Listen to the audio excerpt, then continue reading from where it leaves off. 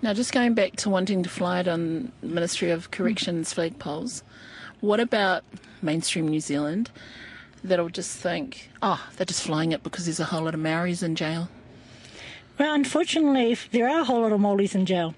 And so, our whakaaro is, if this symbol is going to provide an opportunity for people to continue to change their course of practice, their way of thinking, this is what we're all about, enhancing change that will get people to operate from a place where they're respecting and caring of each other and themselves, then we don't see any harm in it. We're saying let's encourage it because in New Zealand we're trying to find models and practices and ways to get whānau to operate from a mana enhancing position. There's whānau ora, they're attempting to do that.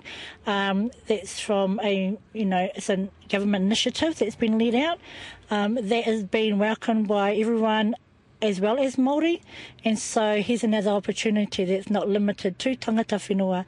It can be, it can be taken on board by other groups, other cultures, because I think there's a universal agreement that we want to empower people, we want people to move forward and develop and to be as great as they can be. Is Tino Rangatiratanga anything for mainstream New Zealand to fear? Absolutely not. We've practices and philosophies and theories here. There's an endorsement of strengths-based approaches. There's an endorsement of models of practice where we're looking at how to identify resilience and capability. So Tino Rangatiratanga is all about that.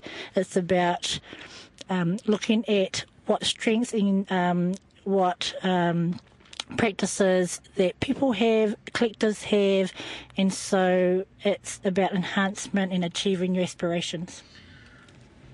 So how does that philosophy marry up with some of the images that are seen on mainstream television screens and heard on the radio? Well, when there's discomfort, people are not willing to look further into what the philosophy is about, and so what they do from a place of fear or anxiety or anguish is they take part of a whakaaro or an idea and they run with it rather than having dialogue. This is what this is about. This is what the consultation was about. Let's have some dialogue to rectify some of the images or the perceptions that are out there. And so with media, when you associate something wonderful with a visual picture or something that is negative and is attempting to say to people there's separatism or there's only one person or one group that can actually benefit from this, it's a natural process for people to make that association if it's been presented continuously, especially in mainstream media when that's the majority of the TV that has been watched.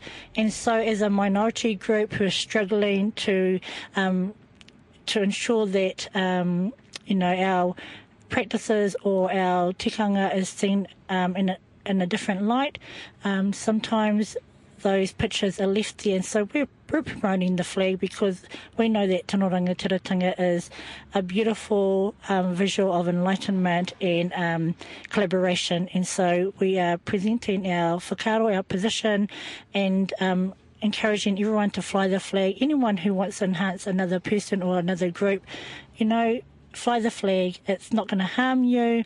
It didn't harm anyone when it was flown on the harbour bridge. It continues to do no harm to people. However, if you are not aware of the essence of it, the meaning of it, and where it was derived from in terms of the philosophy of Tino Rangatiratanga, then you can do some harm. Te ao Pritchard, no nāpoi, nā te kahu, te rarawa, no muri whenua rohi, me te tau tōku pāpehe hāmon.